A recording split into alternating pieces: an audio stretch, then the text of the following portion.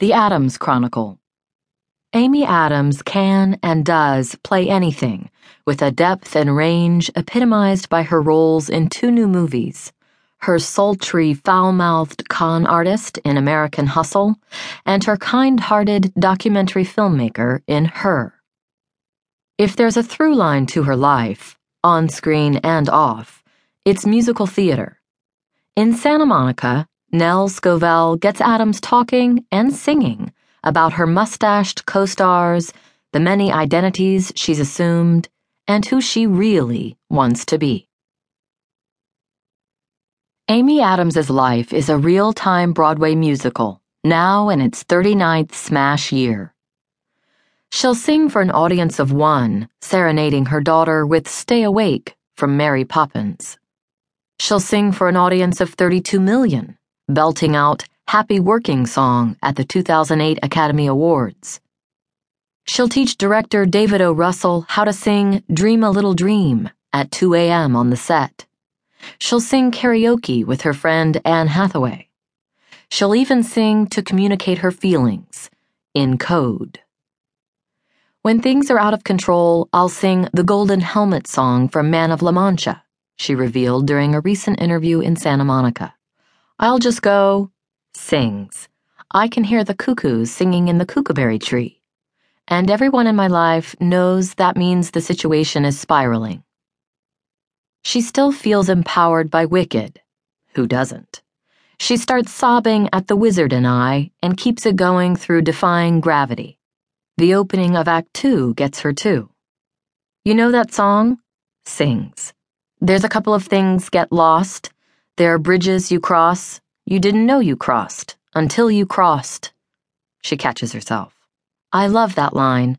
And I'm singing it for you, so now you know I'm a full nerd. On the set of Her with Joaquin Phoenix, Addams tried to lure him into her musical web. I'd try to bait him into singing, she says. Annie is a good one to try to get him to sing. Picturing the man who played Johnny Cash singing Tomorrow seems a bit tone-deaf, but Addams defends the choice. He likes musicals, she says, adding, I want to do a musical with him. Then reality sets in. I don't think it's going to happen. But if it did, who would she want to direct it? She responds without hesitation. In my ideal world, it'd be really, really fun to have Paul Thomas Anderson.